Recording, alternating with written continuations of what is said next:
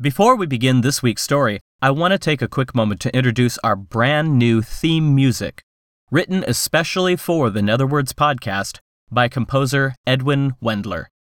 You can visit his website at www.edwinwendler.com. I hope you enjoy.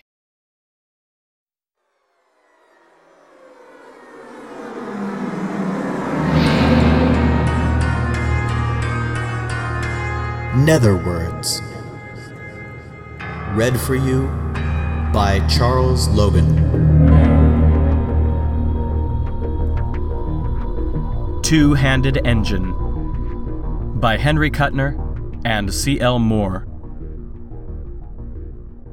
Part 1. Ever since the days of Orestes, there have been men with furies following them. It wasn't until the 22nd century that mankind made itself a set of real furies, out of steel. Mankind had reached a crisis by then. They had a good reason for building man-shaped furies that would dog the footsteps of all men who kill men. Nobody else. There was by then no other crime of any importance. It worked very simply. Without warning, a man who thought himself safe would suddenly hear the steady footfalls behind him. He would turn and see the two-handed engine walking towards him, shaped like a man of steel and more incorruptible than any man not made of steel could be. Only then would the murderer know he had been tried and condemned by the omniscient electronic minds that knew society as no human mind could ever know it. For the rest of his days, the man would hear those footsteps behind him, a moving jail, with invisible bars that shut him off from the world. Never in life would he be alone again. And one day, he never knew when, the jailer would turn executioner. Danner leaned back comfortably in his contoured restaurant chair and rolled expensive wine across his tongue, closing his eyes to enjoy the taste of it better. He felt perfectly safe. Oh, perfectly protected.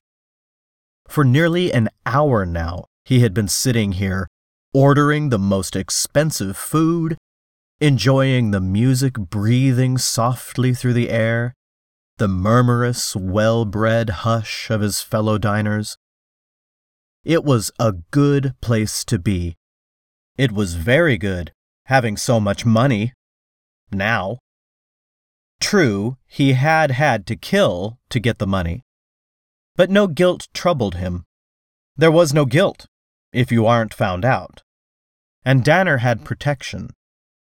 Protection straight from the source, which was something new in the world.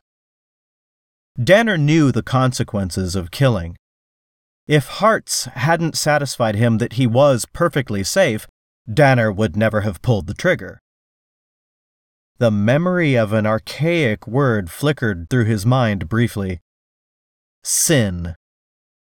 It evoked nothing. Once it had something to do with guilt, in an incomprehensible way. Not anymore. Mankind had been through too much. Sin was meaningless now. He dismissed the thought, and tried the heart of palms salad. He found he didn't like it. Oh well, you had to expect things like that. Nothing was perfect. He sipped the wine again, liking the way the glass seemed to vibrate like something faintly alive in his hand. It was good wine. He thought of ordering more, but then he thought, no, save it. Next time. There was so much before him, waiting to be enjoyed. Any risk was worth it. And of course, in this, there had been no risk. Danner was a man born at the wrong time. He was old enough to remember the last days of utopia, young enough to be trapped in the new scarcity economy the machines had clamped down on their makers. In his early youth, he'd had access to free luxuries, like everybody else. He could remember the old days when he was an adolescent and the last of the escape machines were still operating. The glamorous, bright, impossible, vicarious visions that really didn't exist and never could have. But then, the scarcity economy swallowed up pleasure. Now you got necessities, but no more. Now you had to work. Danner hated every minute of it. When the swift change came, he'd been too young and unskilled to compete in the scramble. The rich men today were the men who had built fortunes on cornering the few luxuries the machines still produced. All Danner had left were bright memories and a dull, resentful feeling of having been cheated. All he wanted were the bright days back, and he didn't care how he got them. Well, now he had them. He touched the rim of the wineglass with his finger, feeling it sing silently against his touch. Blown glass? He wondered. He was too ignorant of luxury items to understand. But he'd learn. He had the rest of his life to learn in, and be happy. He looked up across the restaurant and saw through the transparent dome of the roof the melting towers of the city. They made a stone forest as far as he could see. And this was only one city. When he was tired of it, there were more. Across the country, across the planet, the network lay that linked city with city in a webwork like a vast, intricate, half-alive monster. Call it society. He felt it tremble a little beneath him. He reached for the wine and drank quickly. The faint uneasiness that seemed to shiver the foundations of the city was something new. It was because... Yes, certainly it was because of a new fear. It was because he had not been found out. That made no sense. Of course the city was complex. Of course it operated on a basis of incorruptible machines. They and only they kept man from becoming very quickly another extinct animal. And of these, the analog computers, the electronic calculators, were the gyroscope of all living. They made and enforced the laws that were necessary now to keep mankind alive.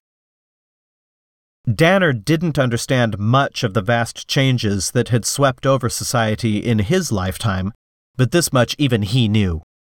So perhaps it made sense that he felt society shiver because he sat here luxurious on foam rubber, sipping wine, hearing soft music, and no Fury standing behind his chair to prove that the calculators were still guardians for mankind. If not even the Furies are incorruptible, what can a man believe in? It was at that exact moment that the Fury arrived.